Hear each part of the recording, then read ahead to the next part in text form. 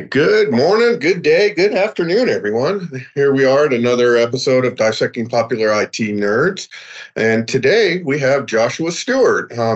Josh, I believe you prefer to go by Josh? Now that I've called you it. Go ahead. No, that works. As an IT nerd, it's Joshua, sometimes Stewart, go by the last name, or hey, this is broken. Get over here and fix it. I go by that too. So, whatever we need. Oh man, allergies. Had to answer to that a few too many times myself. All right. Well, Josh is the director of IT over at 1888. Is it 1888 Technologies? 1888 Industrial Services. That's right. I'm sorry about that. And go ahead and introduce yourself to the listeners and tell us a little about your history and what you do. What's unique about your industry? Yeah. Well, hello, fellow IT geeks and nerds and everyone else that's listening or interested in this. As Mike said, my name is Joshua Stewart. I am the IT director here at 1888 Industrial Services. 1888 is an oil and gas company. So we are kind of an outlier in technology space because oil and gas is just as old as everything else. They operate under things like it's, the 1920s, 1930s. A lot of handshake deals and backroom type of deals and your word is your bond. So in this industry, things are a lot different and a lot slower to adapt to things because you deal with a lot of people that are very used to face-to-face interactions and handshakes. And that's not necessarily how things can get done anymore, especially since, post-pandemic, that screwed everything up for everybody and put everyone into a spot to where it's, we can't always do this face-to-face or anything like that. So it's been a very slow adaptation process in this field and industry. But things are starting to move along and they're starting to adapt to things like cybersecurity, which was a very big pain. And they're starting to adapt to things like cloud and storage and all that fun stuff. So, it's a opportunity here to expose a lot of people to different new technologies that are going on. And it's great for myself because it, keeps you interested in what's coming up and you get to view all this new tech that gets to come out and see how it's going to work for you. So that's kind of the story of 1888 and where we're at and a little bit about my background right there. Cool. I got a coworker who ironically is heading up the cybersecurity group for us, and he's done some work in oil and gas, but I think they were doing pipelines. Do you guys have to deal with pipelines? We do with pipelines a little bit.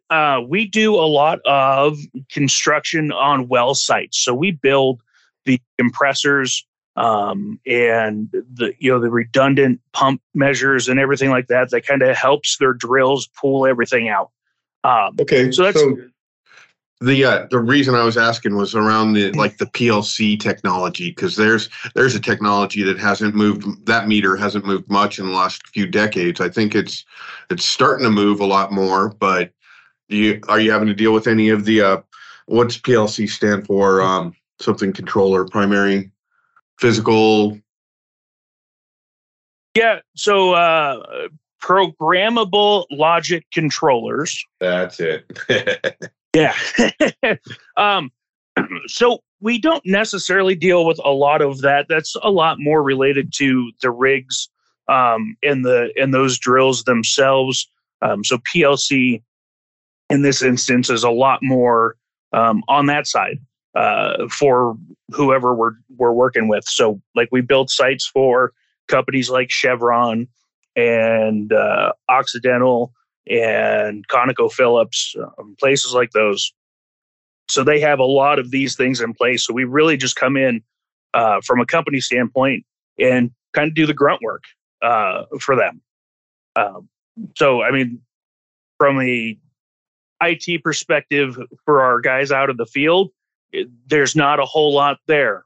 But internally, when it comes to building the projects, when it comes to mapping out the construction sites and all of that, that becomes, where the fun begins for me. And that's been a good trip to figure out some of the different technologies that exist in this space that you're not used to seeing maybe in normal corporate jobs. One of the things that immediately hits or comes to mind is your connectivity. How are you getting connectivity? Because you got to be out in the middle of nowhere in a lot of places. And that's, I don't know how you guys do with dropping some company names and stuff like that. So hashtag Verizon, hashtag they're amazing. We have a really good representative with Verizon Wireless, who we use corporately for our stuff, for cellular stuff. And they partner with a company called CSG, who makes these enterprise style mobile hotspots. And these things are a lot more powerful than just a normal hotspot that you may have in your backpack, or the hotspot on your iPhone or Android that you could use there.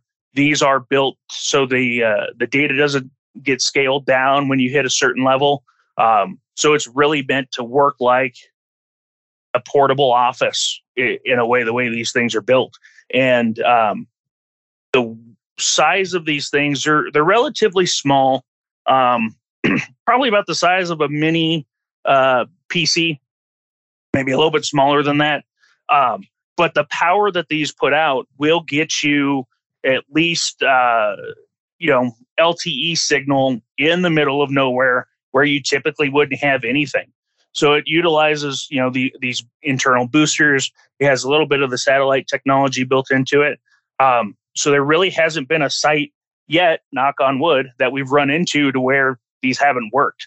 And you can attach up to 50 devices, fairly comfortable on one of these things. So we usually have 2 or 3 at a site for all the workers and stuff that's going on.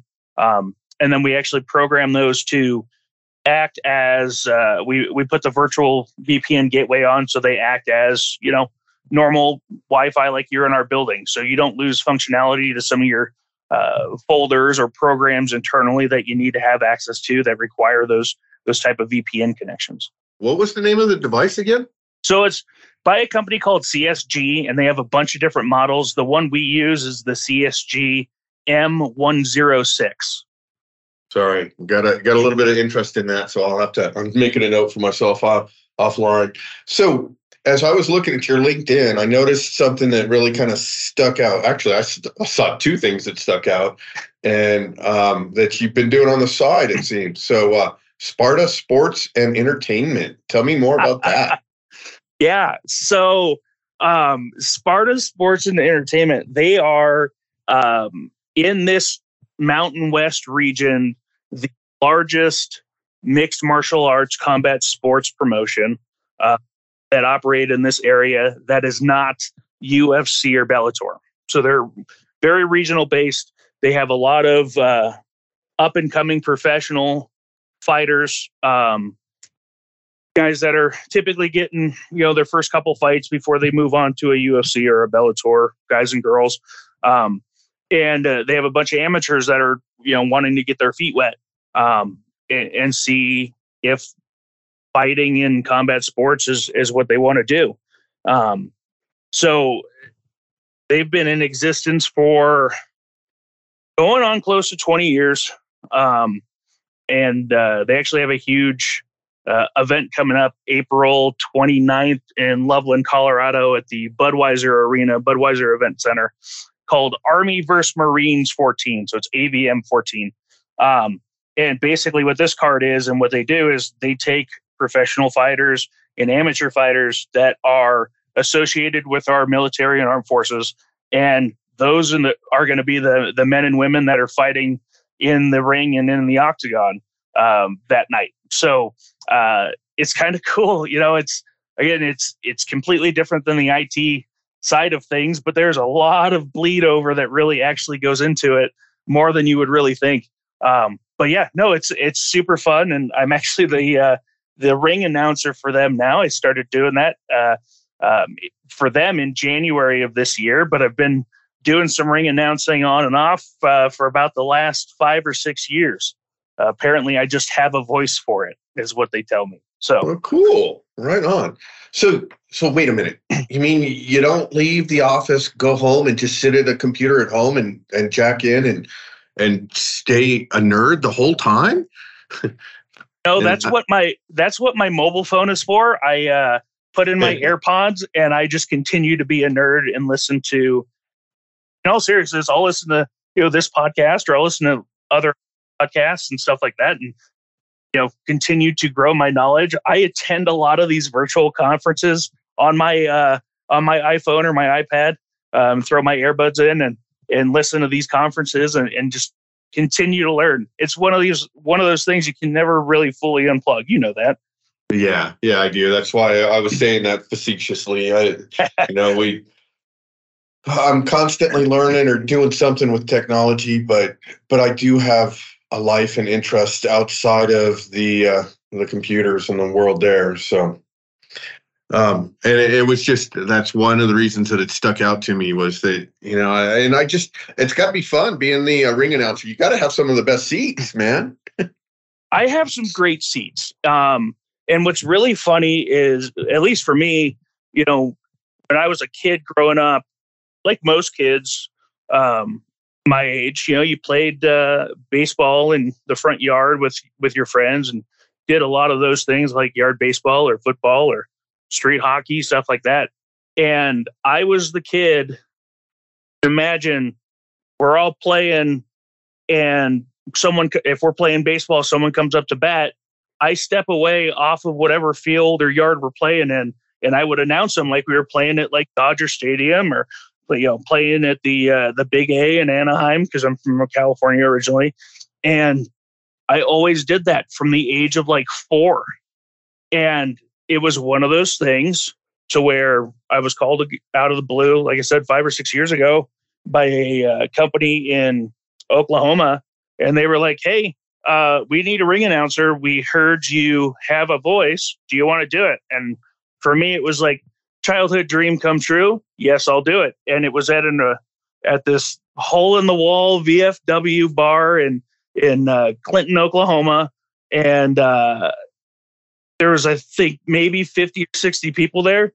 And I went full, just, I acted like we were in Square Garden. Like, I went full on for these guys and girls that fought. And since then, they were like, holy crap, you're pretty good. So I just kind of move around and find other promotions. And right now, like I said, with Sparta doing it. And for me, kind of Sparta is that top tier rung. Like, I have a career in IT. That's why we're having this conversation. So I don't want to go. I don't want to go to join some other organizations and do it. But if the opportunity is there, I will, and I'll continue to do my IT work.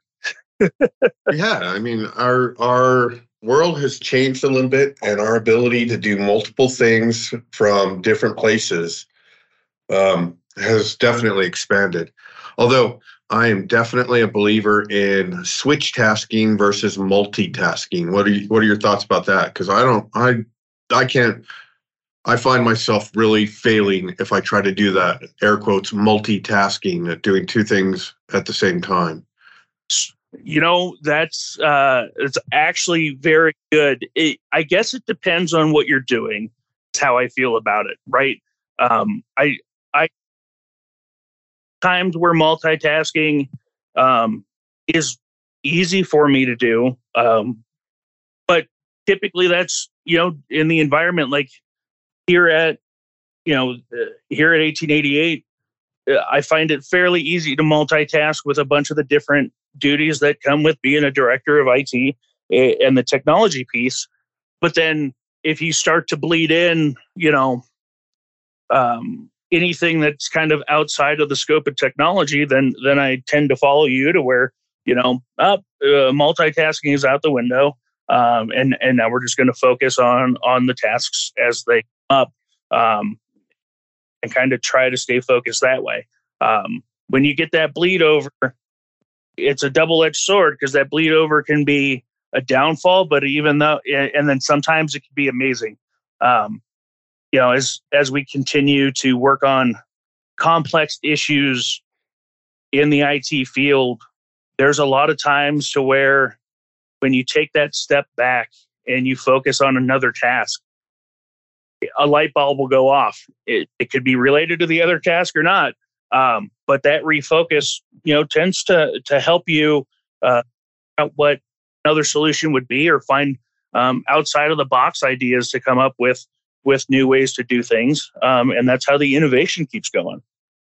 Definitely, I experienced a lot of that too. And I kind of walk back my statement a little bit. Like, I can listen to a podcast or an audiobook while I'm driving, and I don't have a problem with that multitasking. But if I'm trying to listen to the same podcast or audiobook while working on an issue at work, I quickly find myself much more focused on the task, and like half an hour will go by in the book, and I know that I have not listened to anything in that time period. It's been playing in my ears. It's been going on, but I have not heard or retained any of it. And so that's where I was thinking, and like what you're talking about with the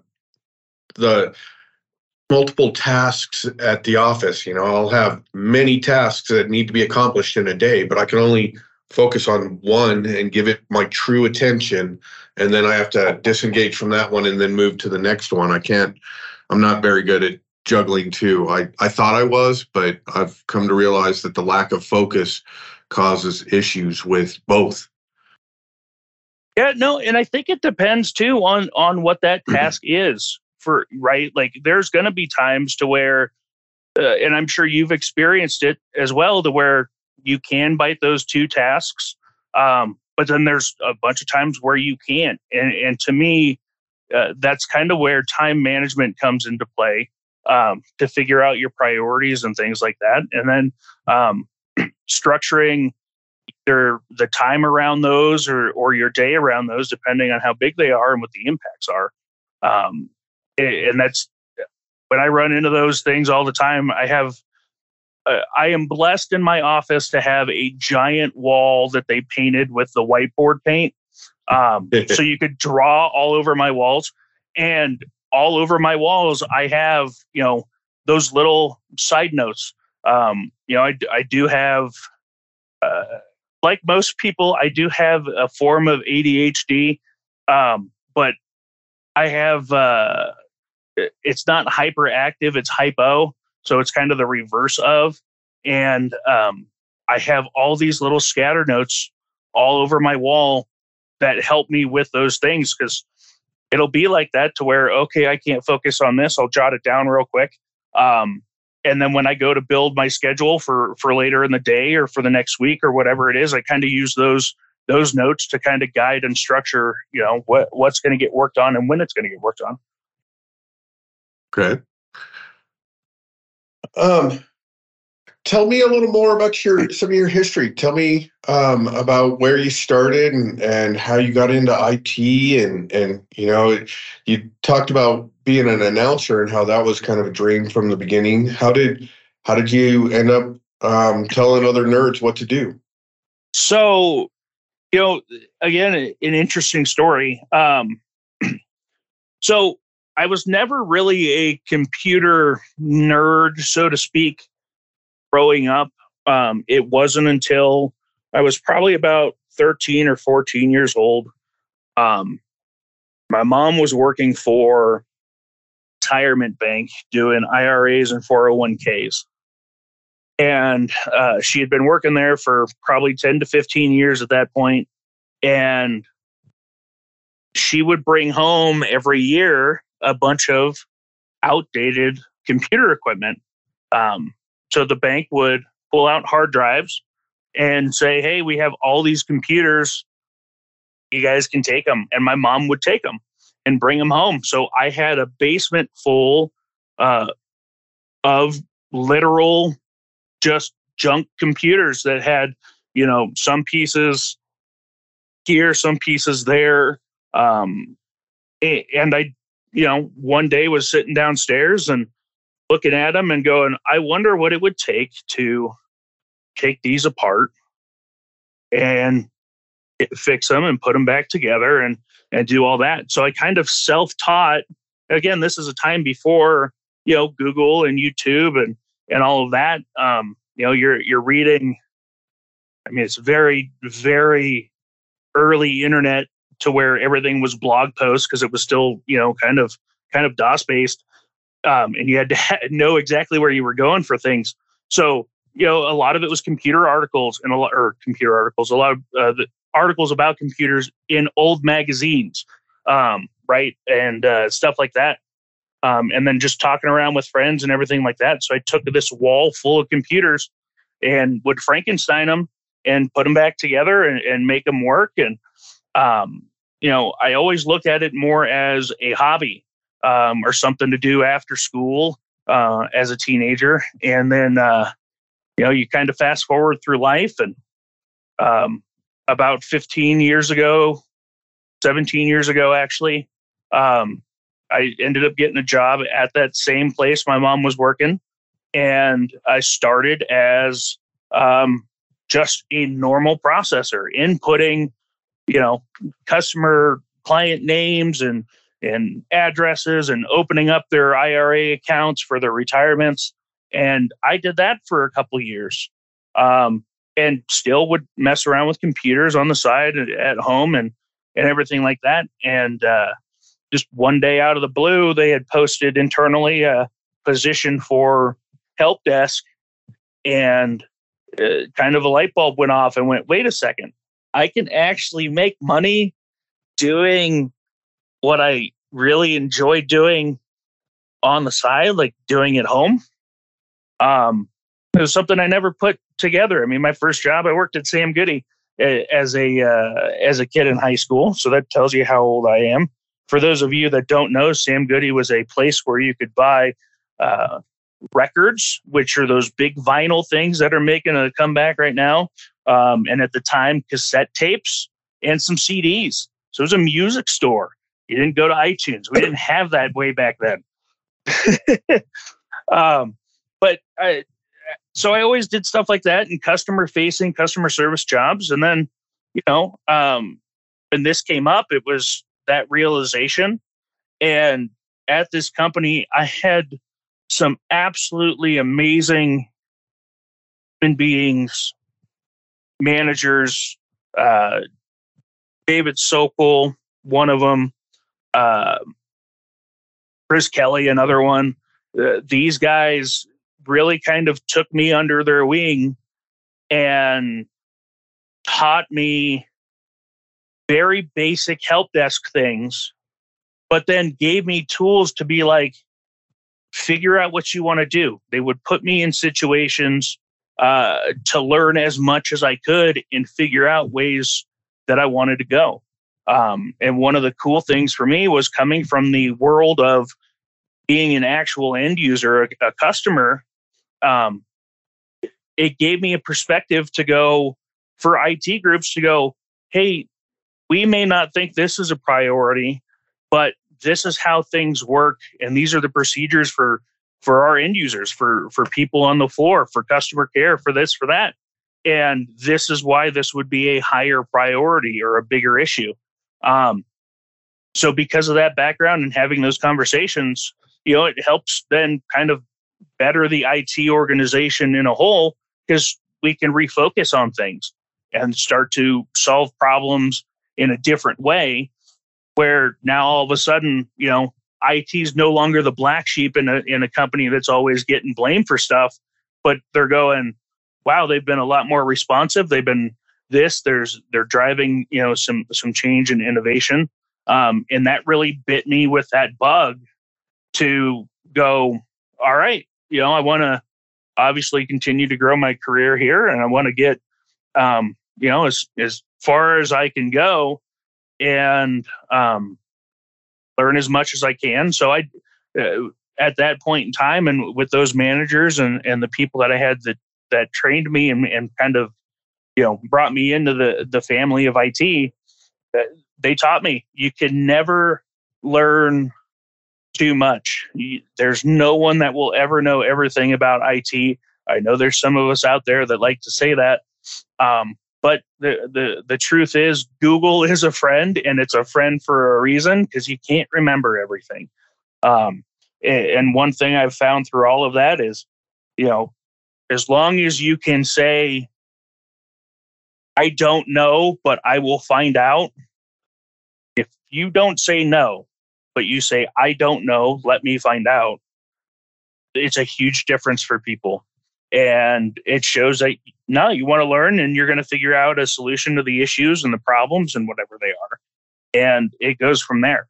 So, I mean, it's just been, again, because of my customer service background and all the other jobs that I had, and then going into the IT field, I am, there's a few of us out here, few extroverts that are in the IT field, but we're few and far between. But I am one of those. And it's been a journey to go through, and it's helped push me to where I'm at now. I always associate myself with a geek versus a nerd, and I think that really has to do with the fact that when I was growing up, Revenge of the Nerds was out, and so the stereotypical nerd was the guy with the pocket protector, skinny, super tall, and total geek, and not physical at all. And half of the people on my team are fitness focused, and there are more and more extroverts getting into our field too. So that some of that is breaking, but there are those ones that still like to just, the introverts. You're right. I would like to say real quick to that point, I am a proud member of Lambda Lambda Lambda because of Revenge of the Nerds. So I don't mind identifying as a nerd, but my kids have told me that a definition of a nerd, and I've heard it both ways now, that a nerd is somebody who finds something and becomes super knowledgeable about that one thing. So, an anime nerd, or, it's not just a technology nerd. It doesn't just mean that technology. Now it can be any given topic. Yeah, that's interesting. I always looked at it kind of the reverse. Like, if you knew a lot about a topic like anime or IT for that matter, or whatever it may be, I always looked at that as you're a geek. And to your point, I always associated nerd with Revenge of the Nerds, the pocket protector. Yep. Pocket protector, take on the glasses, the daily swirlies, stuff like that. So, but I mean, obviously that definition has changed and the interpretation has changed over the decades. But I mean, like, I have a 16-year-old daughter who is an absolute anime geek, right? Like, she is 100% in. I couldn't tell you one thing from another when it comes to anime, but she will fire these things off. She does the cosplay and the makeup and the dress up and all of that. But to me, that's no, you are a total geek with this stuff, right? Like, but again, it's just, I think it's also regional based. Like, everyone grows up what you consider a geek and a nerd, but there's so much bleed over there where they really could be both the same thing. Yep. Yeah, they can. I mean, it definitely is just kind of a personal preference and experiential. That was something else that I think you and I kind of both grew up in that time where movies were, you got to see them at the theater while they were out. Otherwise, you missed it. You watched the 3, maybe 4 channels of TV that were out there for a while. And there was no time slipping of shows. So if you missed that episode, it was years before it went into reruns. So we had a shared experience back then. And now there's so much out there that the experiences, people can choose the experiences and the when they consume them. Yeah, and that's so... it's so fascinating and it's so cool. I mean, that just shows you, again, from IT perspective, the innovation that exists, the cloud-based, stuff and kind of all of this remote access stuff that really does morph into, what people use on a daily basis for work purposes in corporate jobs or jobs that require you kind of more of that traditional office type thing. And a lot of that you can really attribute to, the tech like a Netflix and like even, before the Netflix, the Redbox, that was the initiative or the big innovative thing. And then you get the Netflix and now you have, all of these streaming things. But then if you look at tech that kind of goes along with it, we totally take our cues from those industries and those innovations on, now you have things like, your shared OneDrives and SharePoint and Google Drive and things like that to be able to get access on demand to now your files and folders and shared content. So it's very much kind of the same thing. And it's so interesting to see where, again, that the entertainment pieces go, because we're not far behind in doing something very similar in the IT field. Right. Trying to think of how one of the things that's my organization and even I'm still struggling to adapt to or leverage as well as I can, but like the multi-tenancy. So having the shared documents and having everybody work from the same file can be actually, I haven't found the downside of it yet, because with the auto versioning and everything else that's out there, you can always get back to where it was. But instead of the 15 or 500 copies of it that get thrown around in email that are static. So here's something very interesting with you bringing that up. This is actually here at 1888 and in the oil and gas industry, this is a big deal. So one of the biggest issues, which again, it's not necessarily an issue because to your point, you got the auto saves and you've got the restore points on documents and everything like that.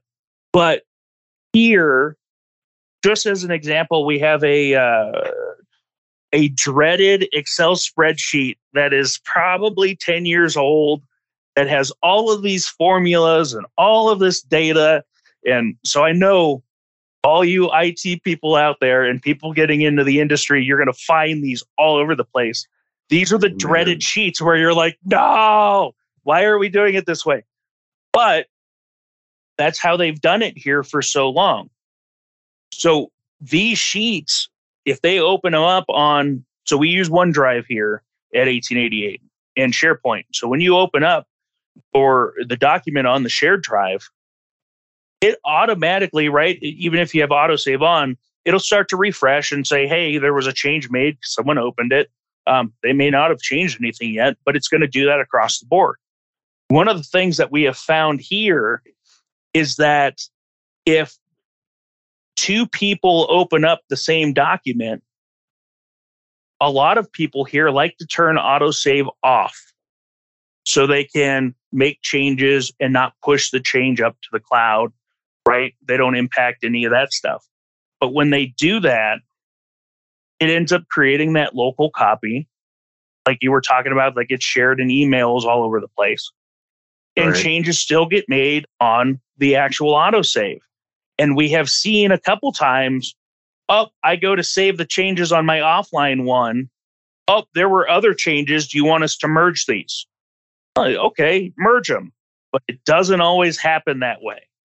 So we end up with a lot of times where we get that document that, hey, I just worked on this thing for 3 hours and made all these changes and they were there. And now all of a sudden, an hour later, they're gone. And that's because someone overwrote that file with their auto-saved one or with their non-auto-saved one, right? So, oh man, yes. So there is, again, it's a fairly easy thing to fix. Then to just be like, all right, restore, take this one, merge them, right? There's that manual piece that you have to do there, but that is one of the challenges that we've seen here. And the other, imagine the nightmare on that one when somebody doesn't realize, like, they make their changes on a Friday afternoon, take Monday and Tuesday off, and then by then multiple other people have touched this thing, worked on it, and then they open it up and go, where's all my stuff? And then trying to untangle that mess. Oh man. Tell you what, that has been it's really a tale of my life every 2 to 3 weeks. Is that something like that tends to happen. No. So you try to build policies and procedures and try to educate the users as best you can and be, this is how the documents work. Here's a best practice. Here's what we want to do. Yep. As we all know, users are users. And I can say that as a power user in the IT and be like, they don't know what they're talking about. Still do it my way. It would break. And I'd be like, I totally should have listened to them. It's how users still are today. And so the same thing happens. And quite literally, yesterday, this exact same thing happened. I had our CFO come into my office and go, I'm pulling different data than what one of our accountants are pulling. And sure enough, that's exactly what happened. The accountant was working off a locally stored copy of of whatever spreadsheet they were on.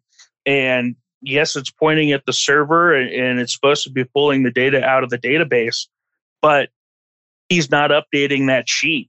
And because he's not updating and saving that change, whoever just opens this file, they're going to see the historical data, not the new stuff. And that's kind of where a lot of this went. And trying to explain that to, both the CFO and one of the accountants, they were like, but if it's coming from this place, it should all be the same. And it's not putting together that you're not wrong, but you're referencing a file, and where's your file at? And that's the first thing it's going to do. Yep. Oh man. And try to explain that one sometimes. And because of course their computers are probably desktop computers in different rooms, it's not very easy for you to bring them right next to each other and say, look, look at where this one is. Look at where that one is. You're having to grab them by the hands and bring them from office to office if you can. So the great thing here is, and this is a lot of places, and you can thank pandemic for it, but a lot of places finally went, all right, we're going full laptop, and really phased out desktops. And 1888 was one of those to where it was, hey, we got to continue to do work remotely. Everyone gets a laptop, and they quickly phased out all of their desktops. So here now there are 0 desktops in this entire environment. And because of that, one of the things I was able to do, very quickly into my tenure here was migrate full off of on-prem AD to Azure Cloud AD. Now everything here is 100% cloud. We have no on-site servers. We have a couple of virtual servers for some of our things, but nothing on-prem. It has completely lightened that footprint and that budget piece from an IT perspective. So, the board looks at it and they go, hey, you have saved us X amount of money a year because we don't have to pay for maintenance or change this equipment or do this and do that. So for them, it's great. For me, from an IT perspective, it just grows, again, where we can go and where we can actually do things from. So we're not, we have offices, but we're not tied to them anymore. So I want to step back into an earlier part of our conversation. We were talking about how where you came from, where you came into IT, and I heard something, and we talked about it a little bit before this interview, and that was that. So you came from a world of customer service, and some of your earliest managers gave you lots of opportunities to learn and to grow. And you mentioned how you've brought that forth in your career, and you're using that as one of your primary tenets of leadership. So Yeah. tell me a little more about that. Yeah. So, again, with my everything, and I always joke with people because they're like, "What have you done in your careers?" And I'm like, it's easier to ask me what I haven't done because that list is a lot shorter and easier to go through. So I've been exposed to a lot of different things, a lot of different ways of doing business, a lot of different ways on how to lead people and manage people. So like, let me kind of preference everything with saying, you know, I played team sports. I am one of those kids. I played baseball and hockey and soccer my entire life and through high school, up to college. And the idea of team was always instilled in me. And because of that, you kind of learn, like, on a sports team, there's going to be leaders on a sports team. And those are the guys that kind of help rally and push and teach and do all of those things. And I kind of always gravitated that way. I wasn't always the best player on the field. 9 times out of 10, I wasn't, in the top 10. But I had the skill and the knowledge of what needed to get done, and was very good at working with teammates and stuff to where, that leadership type quality started to come out. In IT, when I ran into the managers that really took me under the wing, they also understood that concept of team and what it means to be on a team, and what it means to be a true leader. I think we've all seen the memes and stuff out there about, a manager. There's the one I could think of, stick figures, the guy sitting in in a throne, and it says manager, and it shows people pulling him. Right. And then it has the one with leader where the guy's not in the chair, but he's in front of the guys and they're all pulling it together. And I think that's one of the better illustrations, if you're just trying to picture it, what the difference between managing and is. So I tend to do that in my style of management leadership. It's, very much the lead by example, lead by doing. And a lot of that, again, I learned from those early IT managers. And it's, again, when I bring on new staff, and we're looking to hire and bring them on, to me, I don't necessarily care about what your experience is. What I care about is, do you have knowledge, right? Do you know where to look or what to do if you don't have the knowledge? And Google. And I've said that in interviews. I actually said that in my interview for 1888. They were like, well, what do you do with this? And they asked some very, very long technical question. And I looked at them and I go, honestly, with how much things change in IT, I honestly can't remember what the proper way to do that would be. So honestly, I would pull up, a web browser, I'd pull up Google, and I'd find the most current way to do this. And that's how I'd fix that problem. And you know what? Most people, most managers, senior leadership, C-level, 100% will be, thank you for that honesty.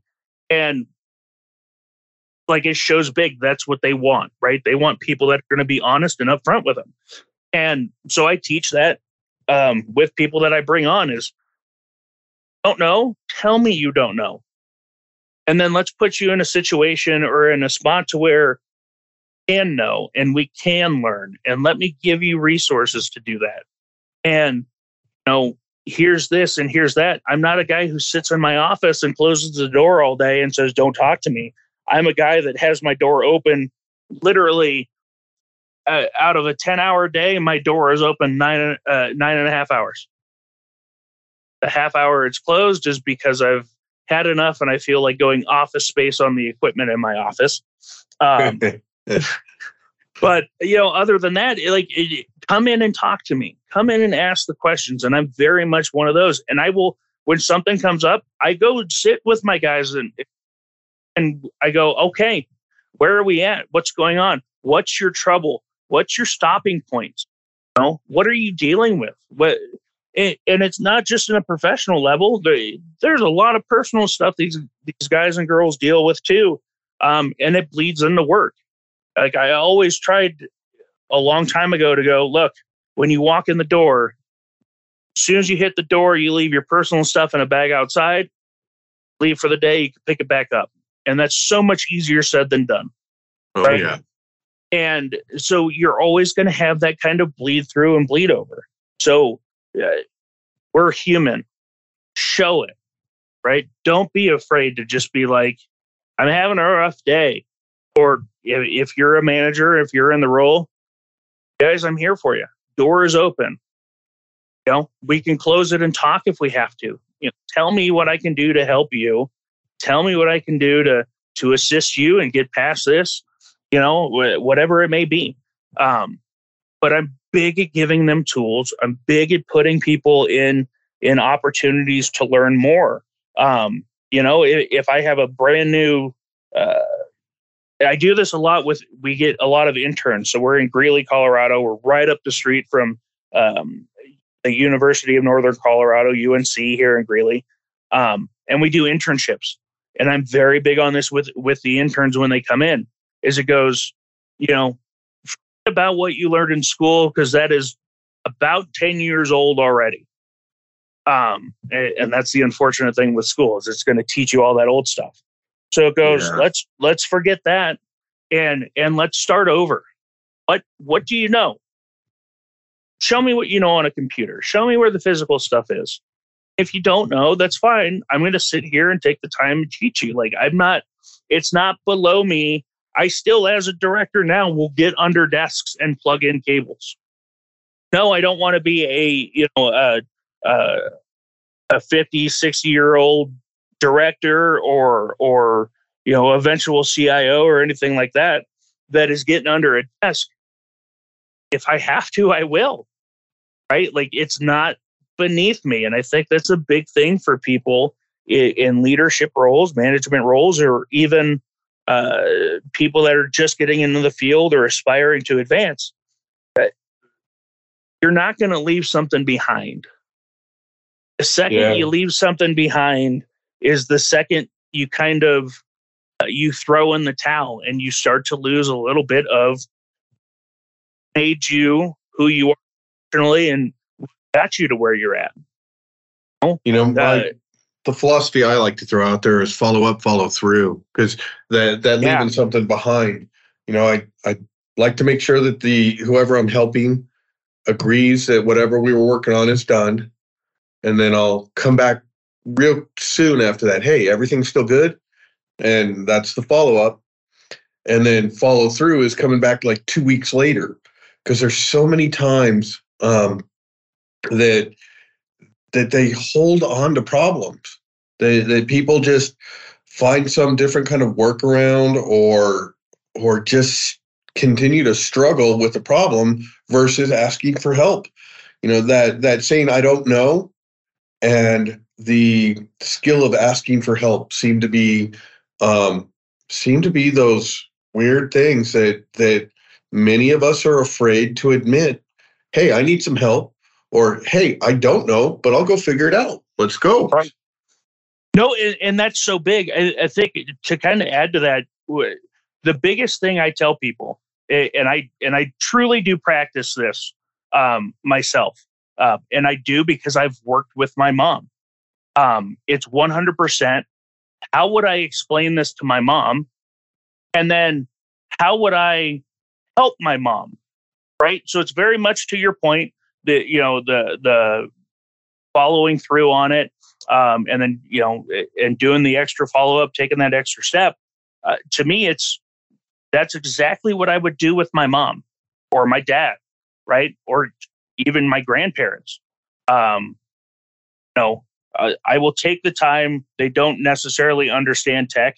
I will take the time to sit there and explain it to them. I will take the time, and I literally do this with everyone I go sit to, depending on what the issue is. If it's something that user can fix themselves without admin, like something as simple as changing your display orientation, do I take the time and sit there and go, all right, here's how we can do this in the future. This is probably how this happened, why you ran into this issue. You know what? Here's a quick way for you to fix it. And if they remember, great. If they don't, great. But I would do that for my mom, right? Like, I'm going to sit there and take the time. You know, people call it white glove, like a white glove customer service experience or something like that. But to me, it's just like, my mom is one of the most important people in my life. You know, my dad, most important people in my life. I'm going to take the time and make sure that it works right and works the way they need it to before I disengage. And once I disengage, to your point, there's always that follow-up. Hey, is everything still going all right? Have you run into that issue again? What's going on? And 100%, I've done that from the very beginning, you know? So like I said, almost 17 years total now, I believe, in IT as a whole. And it's been every day, you know, every year, everyone is my mom or my dad. And that's how I treat them. And it's such a different experience, even for us in IT, when you get that from them, because, you know, things do get tough and IT does get the stuff that rolls downhill on us quite frequently. And when you, right. But when you tend to have a relationship with your end users, with your clients, that shows that you actually do have that type of care, the empathy that you show for what the issue is. You know, I've heard you guys talk about this in the podcast a lot. You know, to users, their issue is the most important thing in the world. Yeah. Right? 100%. They don't care what else is going on. If they can't do one thing, that's the most important thing. So to me, as soon as I'm able to get to that person, again, like treating them like my parents, that is the most important issue on the planet to me at the time then. And I'm going to treat it as such, right? If to them it's the end of the world, to me, as soon as I'm there, it's the end of the world. Armageddon is happening. The gates have opened up, right? And that's how I'm going to act and behave and resolve their issue. Give it that 100% focus. Now, in the back of my mind, and honestly, am I really like, did I run out of my office right away to do this? No, I did not. Right there, there is a hierarchy and a way things work. But as soon as you get to them, if you make them feel like, oh, you actually believe what my issue is. Oh, you understand that this is the end of the world. I can't do this. And you're acting like that. When stuff rolls downhill on IT, they're a lot more forgiving to be like, oh no, they get it. They've just had quite a bit to do. There's been a lot. And I've seen that all of the places I've been.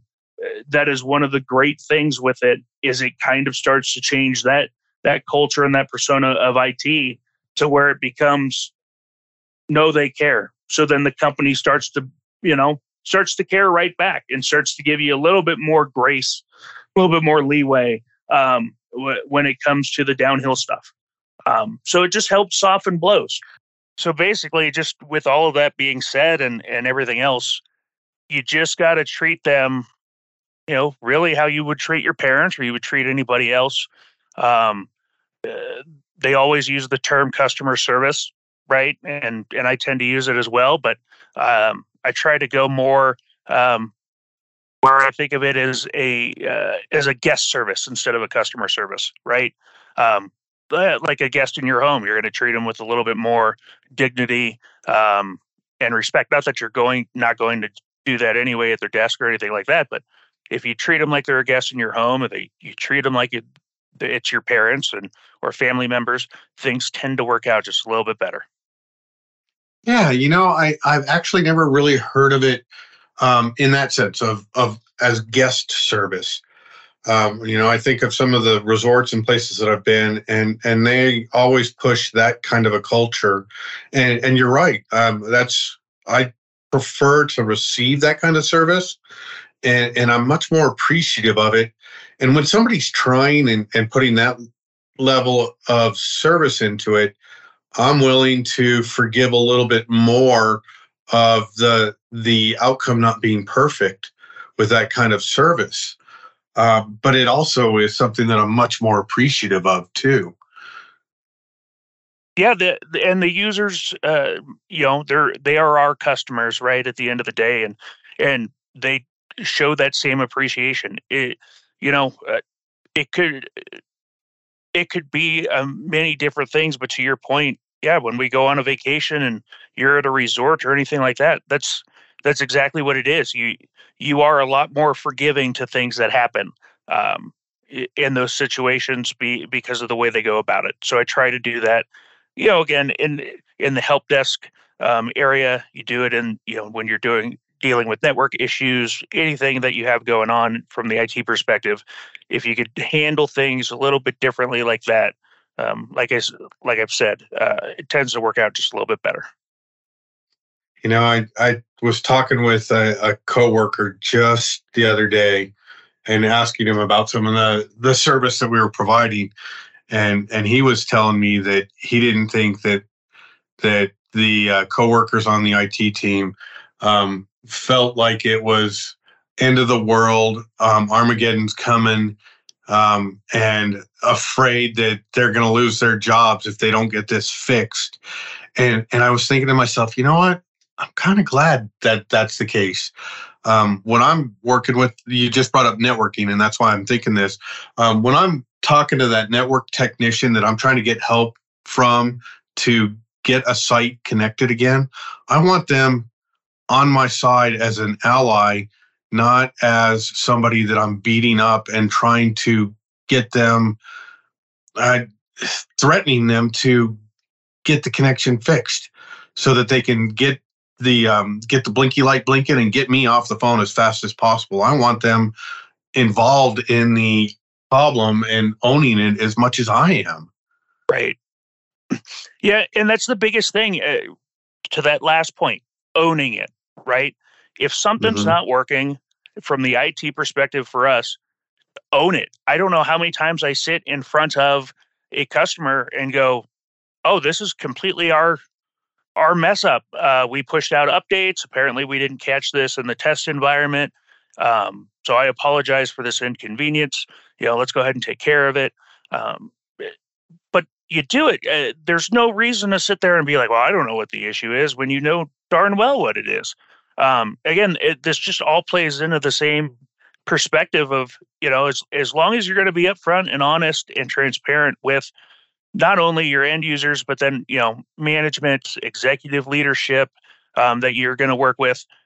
Those are the things that count for you when things are going wrong. Oh, you know what? We trust that he's going to get this resolved the right way, and we know he's not going to sit there and make excuses about it. Right? He's not going to pass the buck somewhere else. He's not going to say that this is an issue when it's ours. Right? It's like he's going to own it, or she's going to own it, whoever's working on it. So uh, it's an easier thing said than done, right? Like there's Oh yeah. always there's always those instances where you look at it and you're like, you know what? Telling my wife that I had to work a little bit longer instead of going to the comic book store, which I do quite frequently. Um, you know, it, you Nerd. know what? She's exactly. She's not going to get mad, right? Like, oh, an extra 20 minutes at work instead of her knowing that I'm spending 20 minutes picking out comic books, um, or baseball cards for that matter. I do that as well. But uh, we think that, and then at the end of the day, you're like, why did I?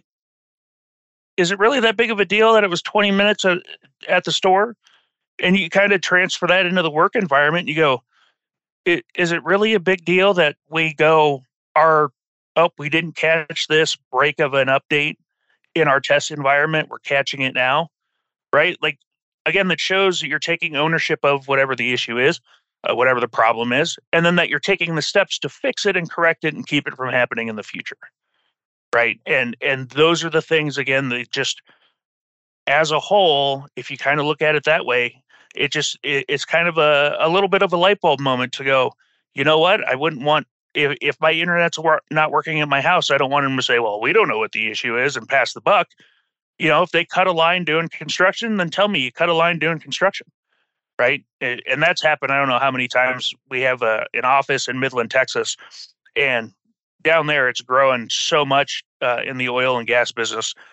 We have a line cut, it seems, probably once a month from them doing some type of construction down there. And, it's great. The company we work with down there is, when it happens and we report the issue, within an hour, it's usually a call back going, oh, yep, it looks like a construction crew in the area nicked one of the lines, broke some of the fiber. We're dispatching someone out to replace the line, and it's usually back up and running within a couple hours.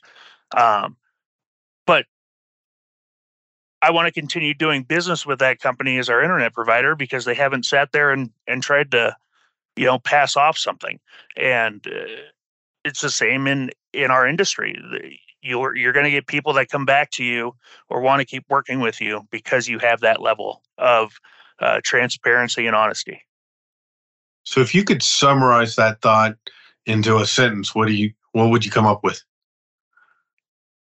Summarize it into a sentence. Honestly, I realize what I'm asking you, man. 100%. I'll take a golden rule that we all learned as kids: do unto others. Yeah. How about have you heard the platinum rule? I'm afraid I'm not familiar with this one. It's a new twist on it. The do unto others as you'd have them do unto you. But I've heard this one referred to as the platinum rule is to not treat others how you'd want to be treated yourself, but to treat others the way they want to be treated. And it's one of the newer sayings, I think, coming from that younger generation that we talked about a little bit, but they also started to learn that work-life balance too. Right. So, what about other thoughts? You got any other thoughts or things that you want to help pass on to others, or those critical lessons that it took you years of blood, sweat, and crawling under desks to recognize? Yeah, one of the first things, a little bit of a story, kind of. Several years ago, I was doing an interview trying to find a new tech to bring in, and part of the interview process, we have you meet with the team, see how things are going to work, and we have them ask questions to see how your thought process works. And one of the people that we interviewed, one of the questions I like to ask just to see how your brain works is, you're working on a Windows 10 computer, and all of a sudden get the blue screen of death, BSOD. And I called it BSOD for a reason. I didn't say blue screen. I just said, working on the Windows 10, get a BSOD, what do you do? And the response from the interviewee was, what's BSOD? And for me, that was like, oh, you've got to be kidding me. Like, this is the blue screen, like 100%. And so you kind of explain it. You go, oh, well, blue screen. And they're like, oh, I've never heard it called BSOD before. I completely reimage a computer. And to me, it was like, all right, so this person throws their hands up when they run into a problem. If you don't know what a blue screen of death is, BSOD, it's when Windows gives you that dreaded blue screen. And in the bottom corner, typically in the bottom left-hand corner, you have a little code that tells you, hey, error happened because driver X failed or whatever it may be. Yeah, there's all kinds of different reasons for those, folks. If you're not familiar with them. Right. So one of the things there is, hey, there's a tip, right? I did it in the interview. It was, all right, so when you get the screen, you have the code there. So it doesn't mean that the computer's toast. It doesn't mean that something is completely wrong. it means we need to do a little bit of digging and figure out, was it a driver update? Was it a printer? Was, something failed within that software-wise, typically, that we just need to refresh. And that's it. And that's the biggest thing I'll tell anybody is no matter what your issue is, you can't jump straight to up, I have to reimage a computer. Up, we have to reset a network router. You have to go through the steps. And I am a 100% true believer in the OSI model, right? Following those 7 steps, the 7 tiers.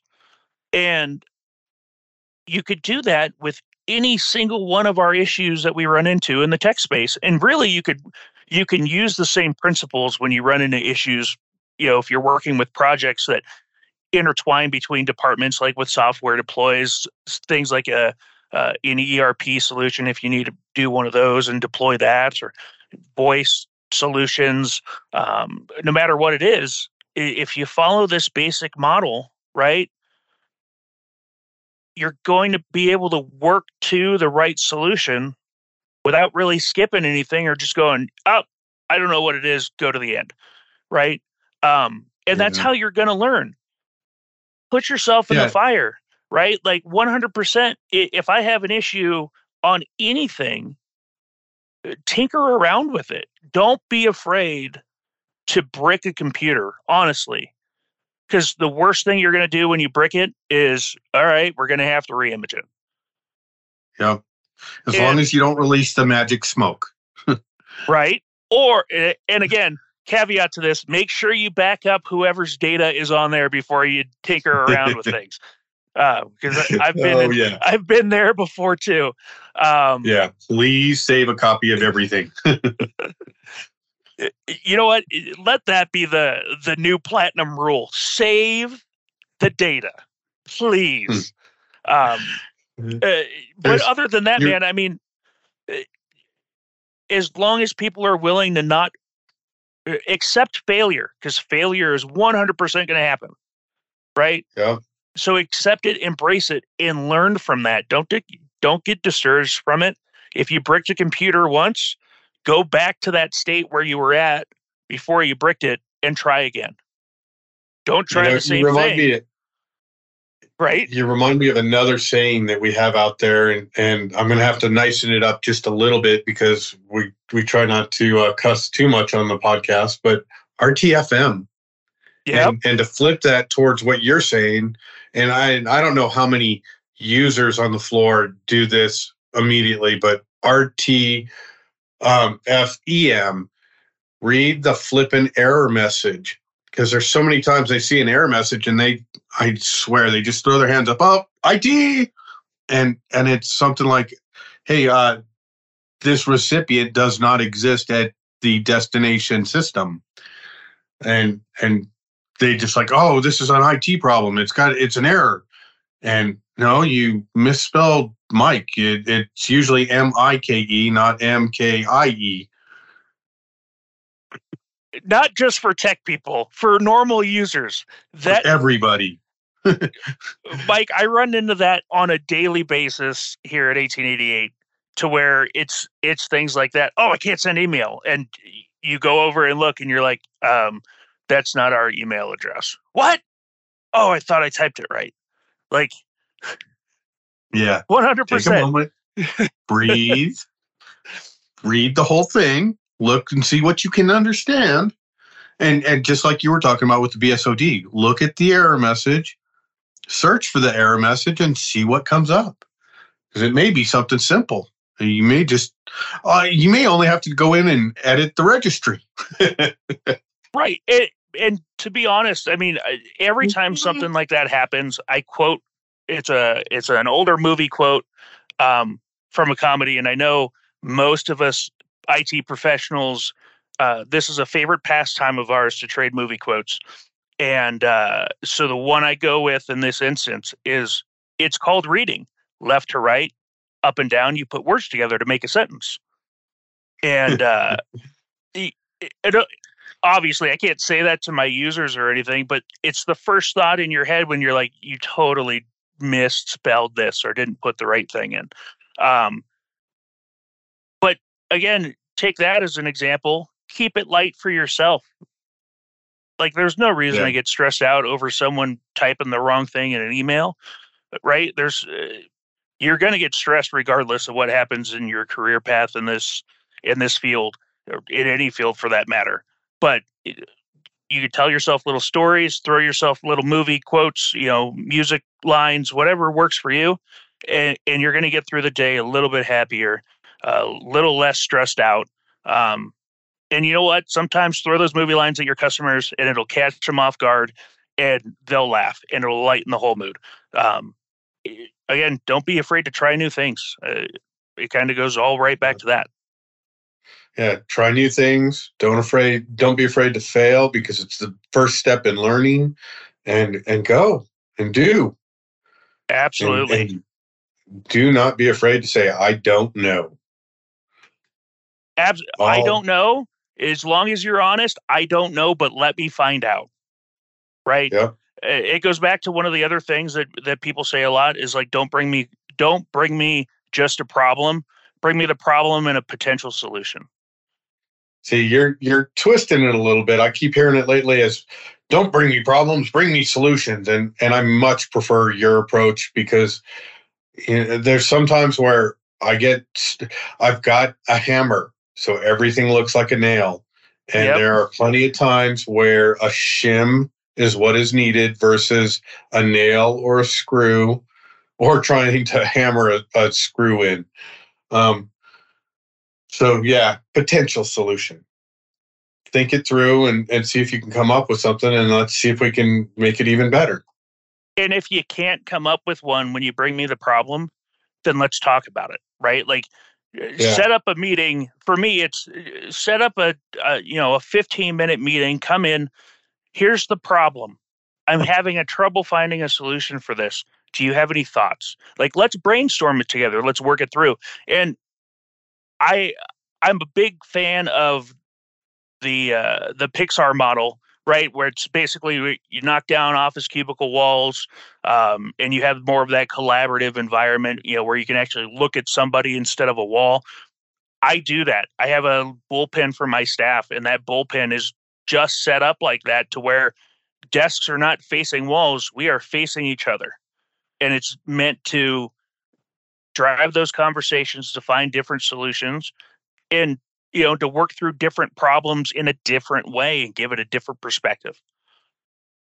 Yeah, you make me think of something else that I want to bring up too. It's not just, what's the problem, but also look for the goal. Ask for what the goal is, because there's lots of times where we get the problem and we get focused on the problem and not the goal. And typically between the problem and the goal is the solution.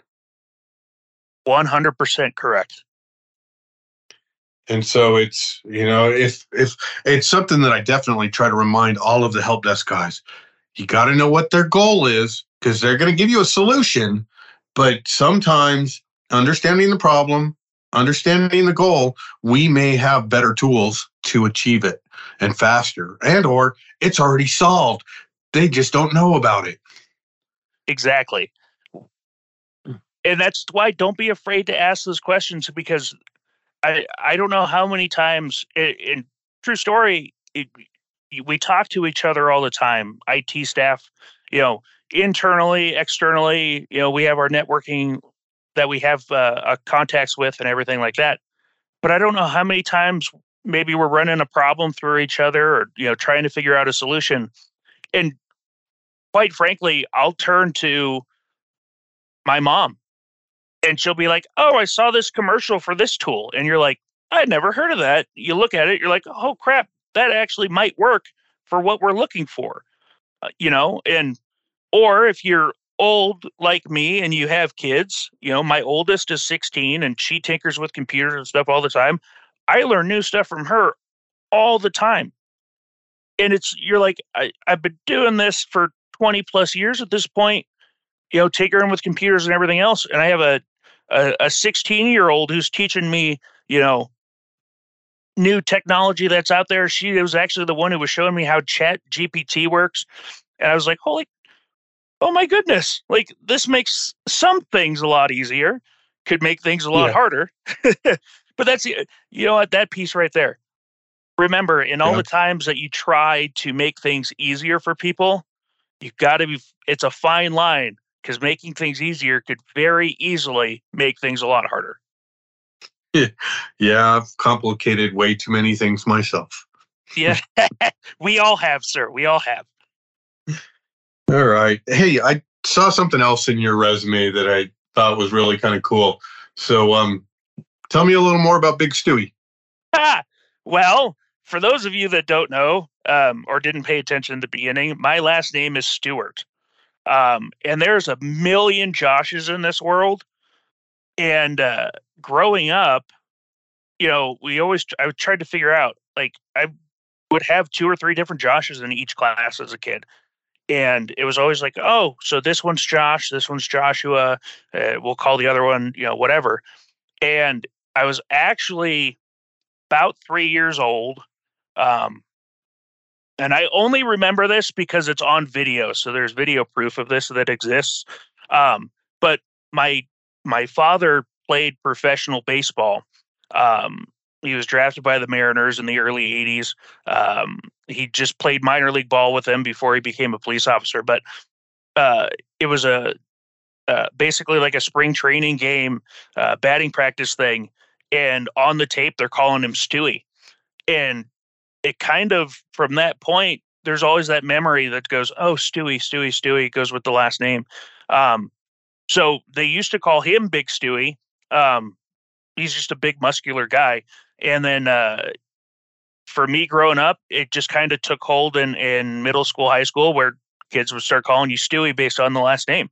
So I kind of took that and ran with it, and just decided, when I was 16 years old and I loved music, I wanted to start, playing music at parties, and it turned into doing it at weddings and bar mitzvahs and corporate events and everything else. And then you start thinking of names that go with it, because you have like DJ Khaled.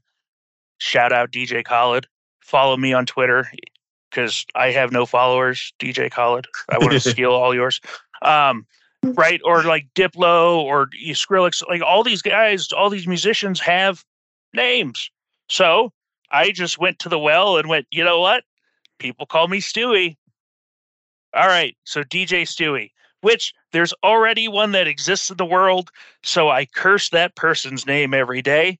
And I went, well, what else can I do? And I just took the line from my dad and went, Big Stewie. All right. Big Stewie it is. So I go by DJ Big Stewie when I do some of these events and stuff. And when I started doing that when I was 16, you kind of have to start a DJ business, because unfortunately the government wants to track everything that we do income wise, and other ways, but that's for a different day. And Big Stewie Entertainment was born. So I do quite a bit of, nowadays I don't do necessarily like weddings or anything like that anymore, but I do a lot of corporate events. I do a lot of charity events every year, and it's a great way, and it honestly fits in with the announcing that we talked about earlier in the show. That's kind of where people were like, oh, you have a voice for radio, because my face is not for TV. And and it morphed from there. And it was like, oh, okay, I can do this. I could turn on the radio voice. And all of a sudden it's like, all right, well, now you can do the announcer. And so I started doing that. So they kind of bled together, and that's really where all those opportunities, started to come from. So yeah, you ever need any DJ services in the Colorado region or in the mountain region? Honestly, I've done it all over the country. So feel free to reach out. The Real Big Stew on Twitter. The Real Big Stew on Twitter. You can follow me there. Right on. Yeah, I was going to give you that chance and ask you, is there anything you wanted to promote? And got anything else you want to promote? So one other thing, if you don't mind. So as I mentioned, my dad played baseball. He was also then a police officer after his baseball career. He just recently retired after 38 years in law enforcement. He retired as a deputy chief. He worked last with Loveland PD in Loveland, Colorado. And he has decided to dip his toes in the podcast waters. So he actually has a show. It's really geared towards police officers. It covers search and seizure of the Fourth Amendment of the Constitution. And it's really helpful for really anybody that has interest in it. Lawyers, police officers, or just normal people. So it's called The Corner. Website's thecornerpod.com. You can find it on Spotify, Apple Podcasts, YouTube, Rumble, exists everywhere. So check that out. Or if you know anybody that, works in law enforcement or wants to learn more about certain things from those aspects, pass it along. But again, that's thecornerpod.com for the website. Again, podcast is called The Corner with Eric Stewart. And that's it. Cool. Well, Josh, Stewie, it's been a wonderful conversation. Thank you for the insights. Thank you for the time. It's definitely been an enjoyable conversation. So thanking you from Dissecting Popular IT Nerds, Mike Kelly, your co-host. Everyone have a wonderful day. Thanks again, Josh. Thank you.